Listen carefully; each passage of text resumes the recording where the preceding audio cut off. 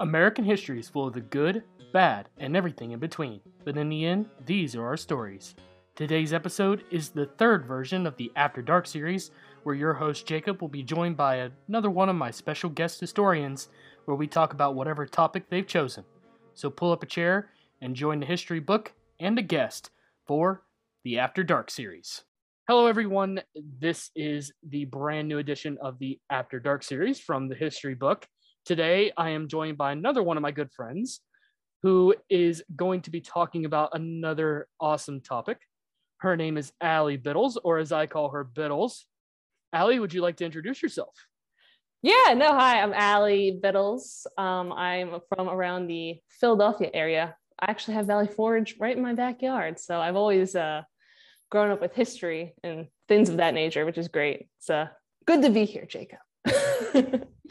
Well, that's good. So you want to talk a little bit about your background? Yeah, no, sure. So actually, I've always been into history in general. Obviously, I mentioned Valley Forge has literally been in my backyard all my life. So I was always really interested in the Revolutionary War. They taught that a lot in school around here, obviously.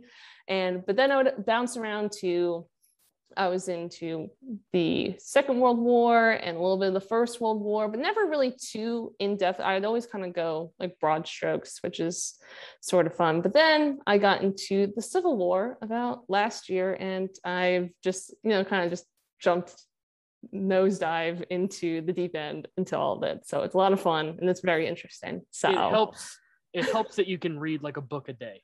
Yeah, well, not a book a day. I try to read 100 pages a day if I can. So that is luckily my job not allows me, but I make time. I force myself to almost read 100 pages a day. I try to anyway, unless I fall asleep. So that doesn't help things. But so yeah, just as a little bit of a shout out. If you don't follow Ali on social media, you should, because there's always really awesome book enabling that happens there. All the time. And I know there's been a handful of books that I have been enabled from her. In fact, my entire Christmas book list was from Ali. Oh, yay! Each of the different battles that I wanted to get a book for. Oh, yay. I like that. I like the sound of that. Yes. So definitely follow her on her social media so you can see all those awesome book enabling things.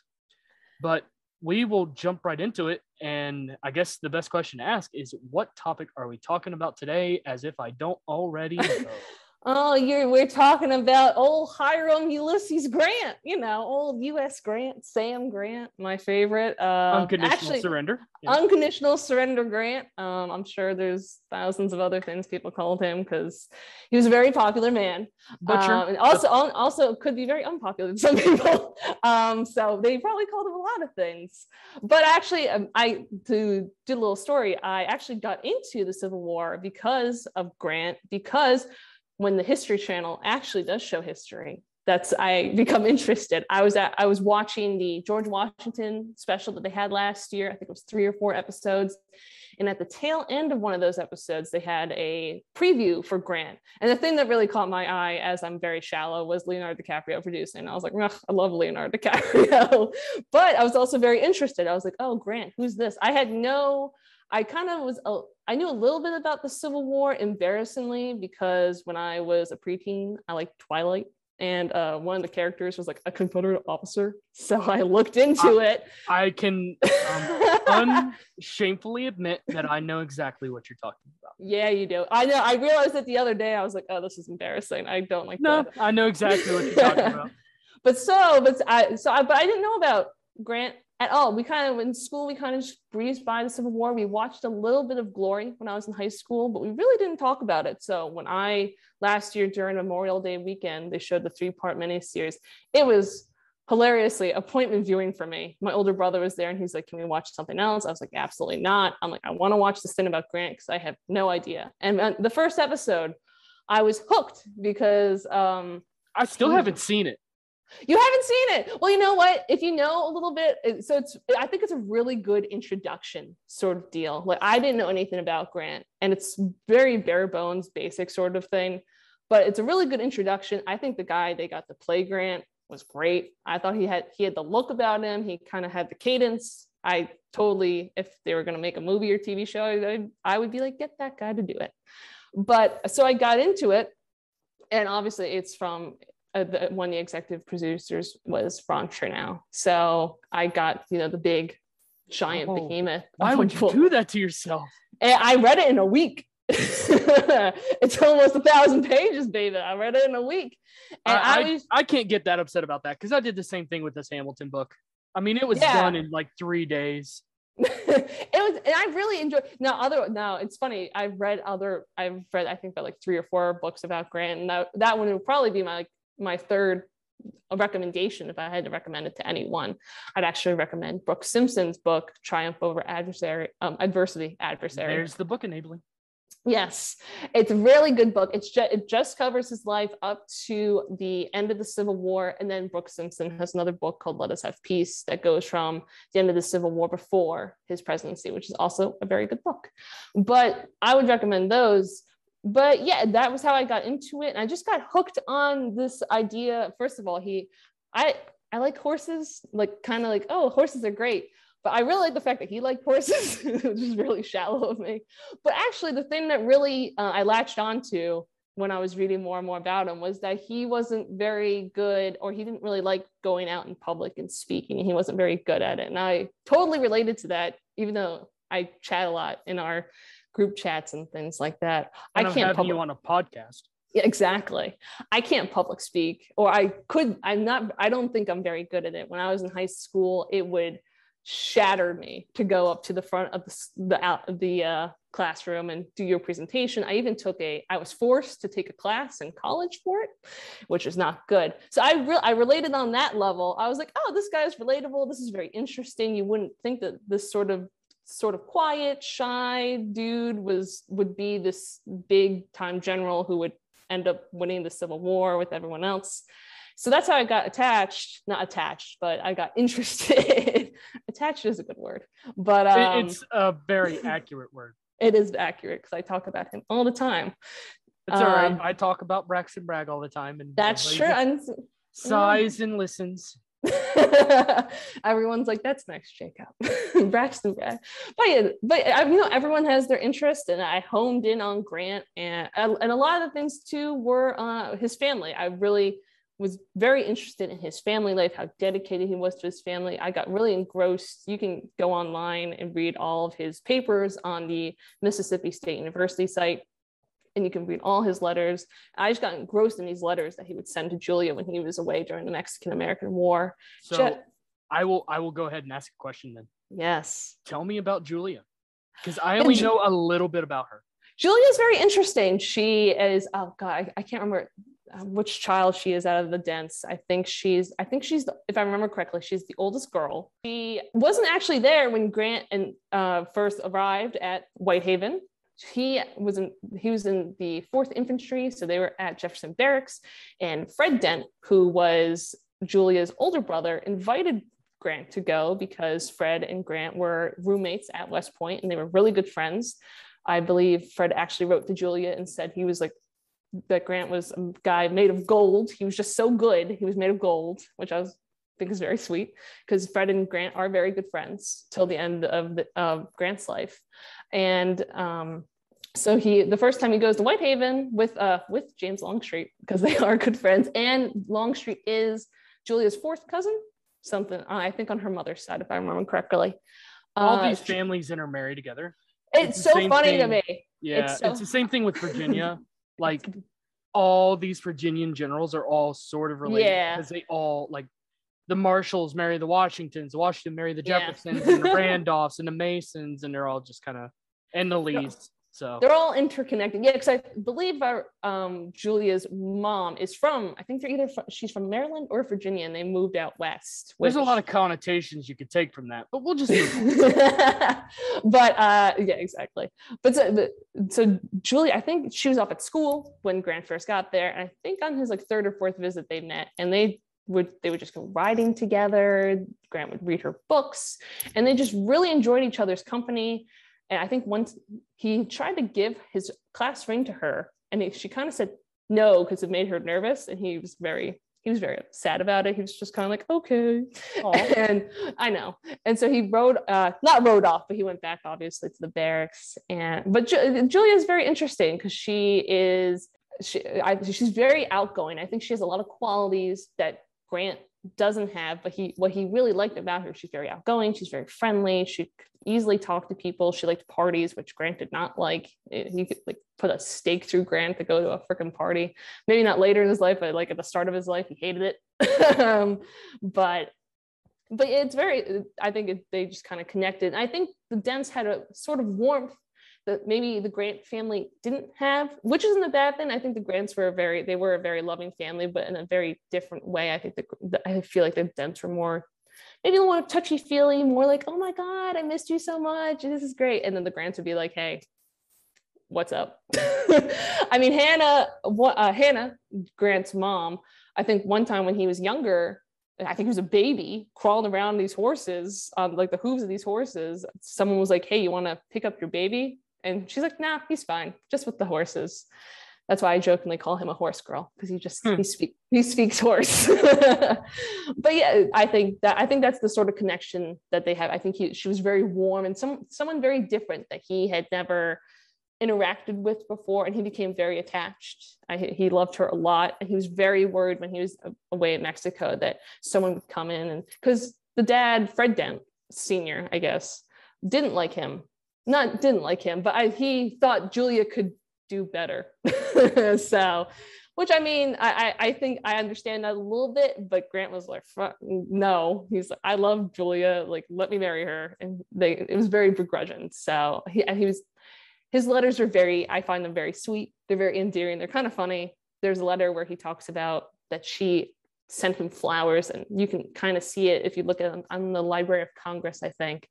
And you can see where the flowers were pressed into the paper. And he was saying that when he pulled them out, they flew away. They kind of just blew away in his hand. I guess he was around trying to chase them down, which I imagine that in my head, which is very funny to think about, just Grant running around Mexico. It's very sweet and romantic and hilarious. It is. Oh, it's very cute. They're a very cute couple. I think you can tell, I think, especially when it's away from his family, you can see in those letters how upset he is. He's tried every way to get his family to come west. He's tried to get money, and every single thing he tries doesn't work. He tries to sell ice. It melts on the way. They try to plant food. It gets washed away. He invests in this guy. Surprise. He takes all the money, which is a recurrent theme for Grant because he's not very good with money. But he's so desperate for them to come out to be with him. And he hadn't seen his second son, Ulysses Jr., Buck, because he was born in Ohio. He'd never seen him. I think 2 years he hadn't seen that one child. He had seen Fred, but when Julia was about to give birth to Ulysses Jr., he had to go out west, and he never saw him. And I think it really, really upset him to be away from his family and everything else. So, but it's very endearing to look at that. Those are some of my favorite things to look at with Grant, is his family life. And then you have Nellie, who is the third child, who is the only girl. So he loves her, and as you do your only daughter. And then there's Jesse Grant, who is, he's rambunctious. He'd always tackle Grant to the floor, apparently, when Grant would come home from, when they were living in Galena, when he would come home from work, Jesse would try to wrestle him to the ground, and Grant's like, oh, I can't fight a man your size, you're too small. But then he would playfully like fall to the ground, and they would play around on the ground together. And I'm like, that's very endearing. Yeah.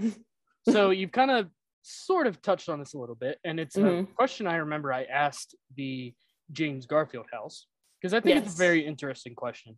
Really, the question is a lot of the times what tends to happen with these historic figures is we really only see the photograph. We get that still image of who they look like, but we don't really get an idea of who they were. So you don't really get that personality. Yeah. So sort of, what was Grant's personality like?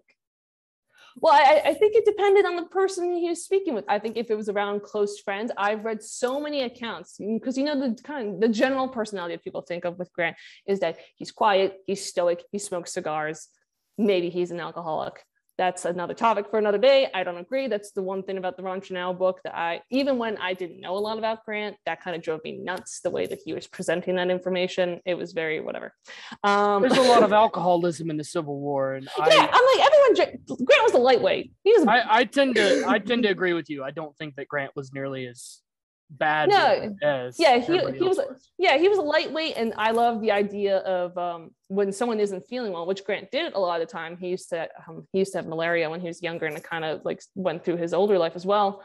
They'd give him like wine, which is an awful idea if you're a lightweight. Yeah. I'm like, come on, guys. But so when he's around friends and family, and I think a lot of other people, he was very funny. He loved to tell stories. That's something I always see reoccurring. He loved to tell stories. He had a very funny, kind of dry sense of humor, which right up my alley.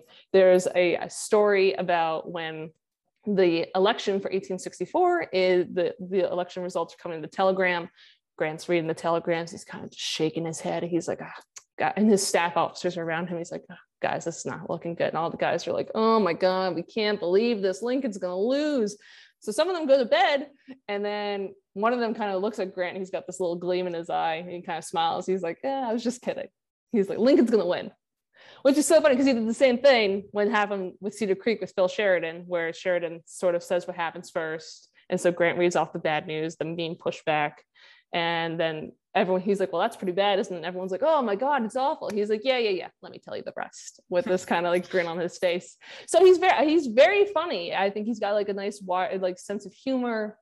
He keeps to himself. I think that's the main thing. And sometimes people think they're like, oh, he just doesn't know what to say. It's like, no, he just keeps to himself a lot. I think he's very sort of introverted. So that's sort of almost baseline of just kind of keeping to yourself. You're very quiet. It's a lot like his mother was. I think he gets a lot of traits from his mother. His mother was very quiet, as to where Jesse Grant, the father, he was very loud. He was very boastful. He never knew when to shut up. He would get his son, Ulysses, in trouble. Even when he was younger in town, people didn't like Jesse, and they would take it out on Grant. And Grant didn't really like that, so he kind of kept that to himself. But I think around I think there's a quote from Sherman where he says that Grant didn't even know himself. And sometimes I think Sherman thinks he's a little more smarter than he thinks he is. I think Grant knew himself very well, and sometimes he just wouldn't reveal that to everyone. I think there's certain people that especially Julia. I think Julia really knew his personality. They played tricks on each other. They're very cutesy. Even towards the end of their life, they're always when they're on their world tour, they would kind of like poke fun at each other. So I think it really just depends on who he's talking to. But I think he's a quiet guy, but he's got a sense of humor. He's got great storytelling ability. And I think he enjoys other people who are like that. I think that's why even sometimes when things were rocky a little bit, I think with Lincoln, I think they're kind of made of the same cloth when it comes to that sort of homey sort of feel. Mm-hmm. And that's what I like about Grant. And that's what I find very interesting, because he can be very quiet, and people are like, oh, he's just being quiet for quiet's sake. It's like, no, he just keeps to himself. So yes. I was told a story when I worked down in Virginia. Yes. One that I really love because I think it speaks a lot to how Grant's humor was. Yeah. Kind of how he handled things. So at some point, they told me it was the Battle of Petersburg, which it may or may not have been. So shells are falling fairly close to where Grant has his desk set up. Yeah. And he's sitting here reading correspondence, and one of the shells, Meade is freaking out. When's Meade not freaking out? He wants to no, move. Kidding. He wants to move and get out of here. Well, at one point, Grant's sitting there chewing on a cigar, and one of the shells hits, and it splatters mud all over him. Mm-hmm. And he gets covered in it. And they said all he did was he got up, he took his cigar out, picked up the desk, and moved it to the backyard, sat back down, and kept going back and forth. There was actually another story. I think it was around either the Wilderness or Spotsylvania, where someone, that same sort of thing, where shells were coming down, and he was sitting, I think, on a stump, and someone came up and was like, "Sir, they're firing towards our direction." And he just kind of smoked a cigar and kind of turned the guy and was like, "Well, why don't we silence their guns?" It's like, why don't we shoot at them? Yeah, that sounds about right. There's another story too. I was just reading about the sixth offensive of Petersburg, which is the one that takes place in October, around Hatcher's Run. Mm-hmm. And there's a story about Grant going up the Boyden Plank Road towards the bridge with Orville Babcock, and everyone's like, and the battles, like, stuff's happening, and everyone's like, oh my God, what is he doing? Because he wants to go and take a look for himself, what the ground looks like, what's the situation. And I guess his horse gets tangled up in some, I don't know if it's an abatis or some wiring or something along those lines. And he gets stuck out there, and everyone's like, oh, and his horse is kind of freaking out a bit. Everyone's like, oh my God, this is a disaster. So Orville Babcock, he gets off the horse. He's trying, and Grant's telling him, don't hurt the horse. That's always a big thing with Grant. Don't hurt the horse. He's like, make sure the horse is okay. And they get out safely, and Grant kind of trots back up the way. And he's like, well, I guess I really shouldn't have been there, shouldn't I? I'm like, that's so funny. I'm like, you're so stupid. That's just kind of like being like, I guess I shouldn't have been up there. But he got the information that he needed. Yeah. But also making like a silly comment like that, which I find very endearing. I think it's very interesting. It's always that. And just to throw this out there, so the visitor center at Chancellorsville and Wilderness, because they're all in one area. Yeah, the Wilderness. Yeah, I've been down there. Visitor center. They have this big, huge museum in the back of the visitor center you can go through. Yeah. The one for Chancellorsville is very good. The one for the Wilderness is even better, because there's one spot where they talk about Grant smokes like 23 cigars or something ridiculous. Yeah, he's like that. Yeah, he's very freaking out. Yeah, he's nervous. He doesn't. I read this sort of interpretation in Brooke Simpson's book, and I found it very interesting. He just doesn't know how the Army of the Potomac is going to fight, which is natural because this is the first time he's been with this army. He's very familiar, obviously, with the Army of the Tennessee. He sort of built that from the ground up out there, and it was his army. And it was a very good army to him. But he doesn't know how the Army of the Potomac is going to be and how it will react to things. Well, it's the same way, and I think it's him that says it is, they're basically like, how are we going to go after Lee? He's like, well, he's not going to go doing backflips and flips. Yeah. It's like, go back to your commands and think about what you're going to do to him instead of what he is going to do to you, which I think was something which is very interesting. Because I think eventually Grant starts to think about what Lee's going to do, and Lee thinks about what Grant's going to do. I feel like they're also made of the very same cloth, just these two guys who have the same sort of ideas, and they're just kind of button heads. As you described Grant's personality, it's very similar. Yes. Is it? It is. The dry sense of humor. Yeah. Lee is, the only thing I'll say is Lee's very flirtatious. Yeah, Grant's not. Everyone. Yes, I've noticed that. Yeah, there's a little bit of a similarity though, and that's definitely serves as a. I think Lee had a little more of a temper too, from what I understood. I think Grant was a little more. His staff was very close. He had a lot more staff. When Lee got angry, Lee was angry. Yes, it was very rare for people. Yeah, it was very rare. 0 to 100 real quick. Yeah, and then it would drop right back down. So. Yeah, it was very rare for people to see Grant angry. I'm trying to reoccur. I think when he would make an outburst like the one he did the Wilderness, where he's saying, go back to your commands, that took people by surprise because he's very quiet. And so he doesn't it's smart. You use it when you need to use it. You're not going to have to use it all the time. It's like a teacher I had a teacher in a history teacher in high school who was very chill, but he would when he raised his voice an octave, you knew when things were about to go down. Everyone was in trouble. You knew everything. It was not going to be good. So yeah, it's that same. I think it's that same sort of deal. But I have also. There's a book I'm going to read. I can't catch. I think it's called Crucible of Command, which is a kind of parallel book between Grant and Lee that I'm going to read eventually, which I'm very interested in to see what the author has to say. It's a newer book, so I'm interested to see what's going on with that. But I agree. Sometimes I think Lee and Grant, I think they have the same sort of the same sort of mindset. I think Gary Gallagher has said that they have the same sort of mindset of what to do, and they always want to take the initiative. They always want the initiative of what they want to do, and it's basically them battling for initiative. Yeah. And at some point, Grant takes it away. As much as Lee is certainly a defensive general, Lee is constantly. He loves an offensive. He loves an offensive when he needs it. Yeah. But he's also smart enough to know I need to be on the defensive first. I need to be entrenched, ready to go. That way when, that's the big issue with a lot of these early Union generals. Meade Meade sort of does understand it. McClellan doesn't get that. No, McClellan doesn't doesn't understand that Lee is very quick.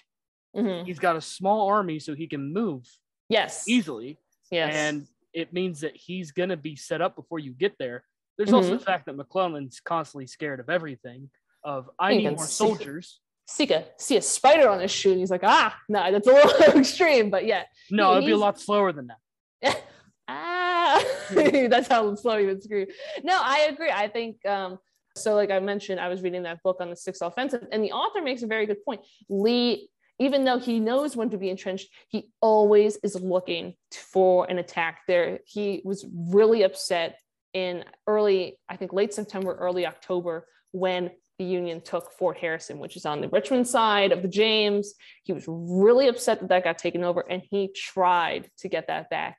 And that attack it completely failed. It not completely failed, but it did not work. And that's one of the last times before the Fort Stedman attack in late March, early April, that Lee is able to go on an offensive. But he's always looking. He wants to take that initiative back. That's why he sends early to the Valley, and that's why it is very Washington-like. Yes, which it can be. There are many of generals that idolized George Washington. Mm-hmm. Lee literally grew up in his house. Yeah, like married to what was his wife? Curtis. Curtis was. Yeah, and they related like second. Washington's wife, Martha. Yes, Martha. It's Martha Curtis Washington. Yeah. So like tangentially related to Washington through marriage. Exactly. Yeah, and so that's always very interesting to talk about. Washington's adoptive son. Yeah, is Lee's wife's dad. The family tree. Yeah, it's that whole thing. Like I said before, the Virginia families are all kind of together. They're all sort of connected somehow. Yeah, it's very true. The connotations of massive amounts of inbreeding in Virginia. Oh families is weird. It's very odd, but about that sort of thing with Grant and Lee, it's always very interesting to read about them. And I took some special interest in the Valley Campaign of 64, because Grant essentially, he says, I think if he had the 6th Corps and Sheridan's Cavalry Corps, which was off in the Shenandoah Valley taken care of early, I feel like he might have broken through, because those offensives around Petersburg, they're always missing like more men. If they had more men, and the 6th Corps was more dynamite to blow up the crater. They could have had that. That's true. Or maybe if Burnside didn't pull straws. I know taking the colored troops off last minute was not a good idea, and it was not. It also didn't help that once the idea of the crater is presented to Grant, Grant goes, "Yeah, go ahead," and then does nothing to help. Well, I was listening to Wilson Green, and you would probably know him from Pamplin Park. I know of him. Yes, you know of him. He had a great video on the Battlefield Trust where there's a deep bottom there. I think it's either first or second. I think it was second deep bottom was at the same time. Actually, no, maybe first deep bottom. It's one of those deep bottom attacks. It's very similar. It's very close to that. Yes, happening. It's north. It's north of the James. Well, that was the main attack. The crater was the backup sort of thing. Like that attack that was supposed to happen above the James around Richmond. That was supposed to be the big punch. When that didn't work, they're like, well, a lot of Lee's guys were up top there. Blow it up. Blow it up. See how it goes. And if it goes, great. And if it doesn't, I don't know. But they did not. I don't think they imagined. Which again, trust me. The idea of them taking out the U.S. colored troops, it's just stupid. And then sending them in afterwards. Which the whole thing was a mess. But for Burnside to pull straws, essentially. I know that they couldn't get. And he just landed on the most intoxicated person he could. And the worst person they could pick. That's just the worst luck imaginable. Wilson and Green, he mentions that he's like, Burnside did everything right up to that point where he just let people pull straws. I'm like, the other thing is, and I'm sure, like I said, I'm sure he talks about it. Is Green? The Confederates knew what was going on. Like they knew something was happening. Something was the smoke. They can hear the hammers and things happening underneath them. Yeah, they were probably countermining. Oh yeah, there's definitely countermining. Tons of it. That's same. Yeah, you can see it if you go to where the crater is. You can see where the Confederate countermines are. You're also not supposed to go into the crater, but you know. Yeah, that same thing happened at Vicksburg. I mean, they knew that they were digging at Vicksburg, and they were trying to countermine, which is hilarious to read about in Tim Smith's book about the Siege of Vicksburg. Just imagine them trying to countermine these mines, and sometimes you can get there, and sometimes you just don't know when it's going to blow up or how big it's going to blow up. And yeah, the idea of it is smart. It's the execution. And I think during the because there's a committee on the conduct of war on it, of course there was, and Grant during the thing, if I remember reading it correctly, he took full responsibility. He's like, listen, Ledley screwed up, and it went all the way up to me. He's like, I let that happen, and it was awful. And he said it to Halleck, I think Halleck or Stan, he sent a telegram to. He was like, it was a disaster, the worst thing I've ever seen during the war, and we're never going to get another chance like that, which is true. And they didn't.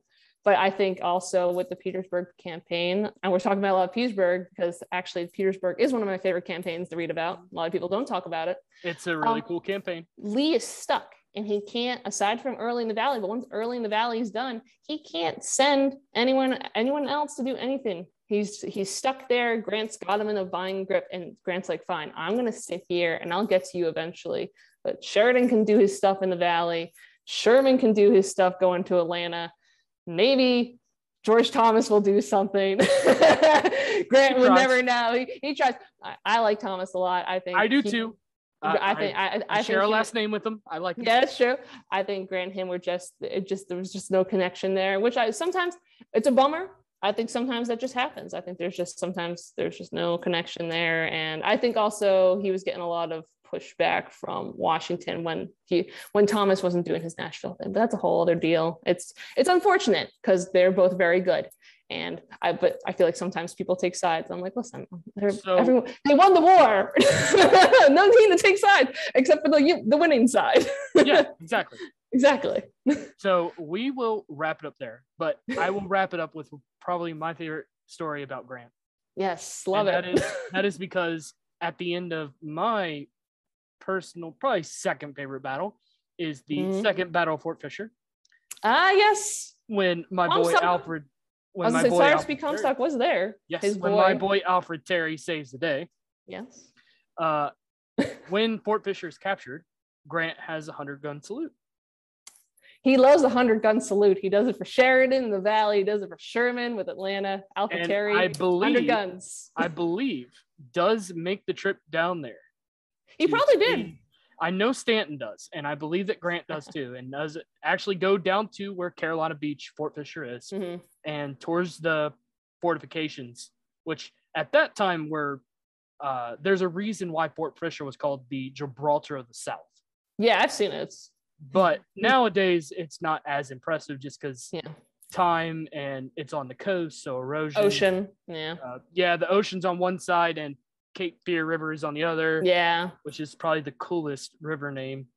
Cape Fear. Yeah, that's a good one. Yeah, I'm pretty sure Grant liked Terry. I'm pretty sure he liked Terry. He liked Terry, I think, if I remember correctly. It's hard to tell because I think technically they fall under Sherman's command. Do they? Sherman kind of didn't like that Terry took too long, and then of course he did. Schofield. Old Johnny Schofield, his awful beard. Yeah, he comes down and Sherman puts him in charge of entering Wilmington, which at this point is literally just walk in. Hello. Hi, I'm here. I'm here.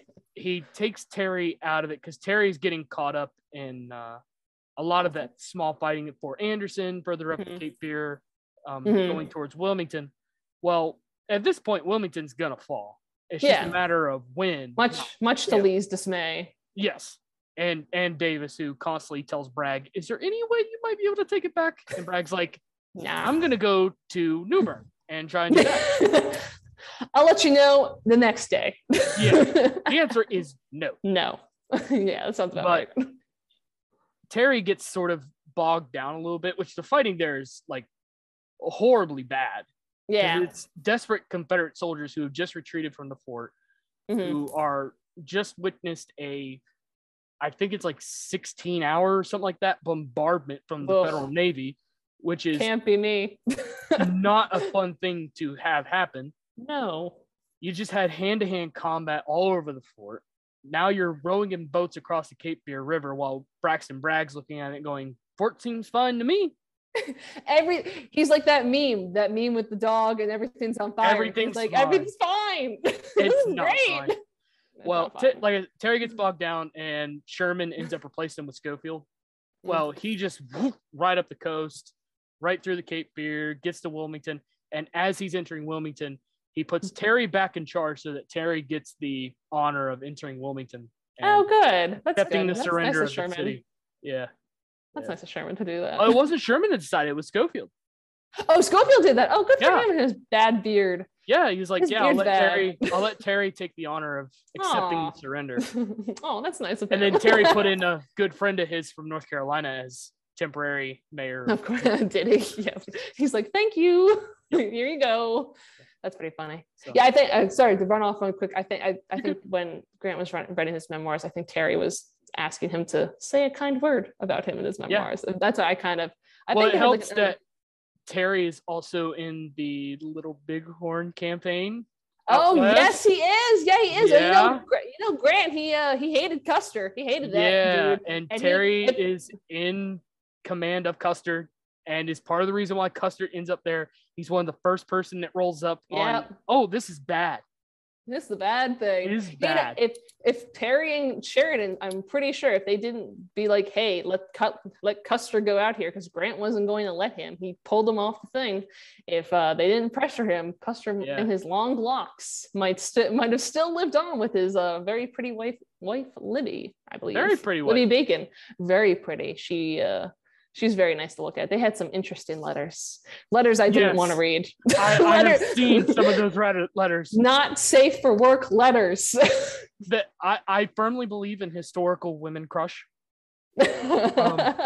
Listen, Liddy Custard is certainly one of those. Listen, historical man crush. I won't lie. I'm like, Grant's a good looking dude. I'm just gonna put it out there. You know, I don't. I also think that Anna Surratt is also a good looking girl. No, not bad. Listen, these people, they weren't looking that bad back then. I'm sure they smelled bad, but horribly bad. Yeah, stink. That is how we will end the episode. Sorry. No, it's all good. So, thank you very much for coming on. No, I had a good time. Yeah, this is a lot of fun, and I definitely want to get you on like an actual full episode to where it's a little more, we'll call it structured. Yes, for sure, where I don't have to go tangenting for stories. I quite enjoyed all these stories, though. Oh, good. As I promised Kevin and Ali, I will make sure to make you sound good. With Ali 2, Ali 1, and Ali 2. In my book, you're equal. Oh, thank you. Although I do constantly tell you you're my favorite. So that's true, you do. It's very nice of you to say that. But Ali's also very good. I love you all equally. I just like some of you more than others. I agree. So I will talk to you later. Well, thank you for having me on. Yeah. Bye. Bye. I just wanted to give a special thank you to Ali Bittles for being on the episode again. And of course, to all of you that have been listening to these episodes, I want to say thank you. If you are interested in being on an After Dark series episode, please send me a message any way you can, and we'll see what we can hook up and get you on one. In the meantime, this has been Jacob and Ali Bittles with the History Book, and I'll see you next time.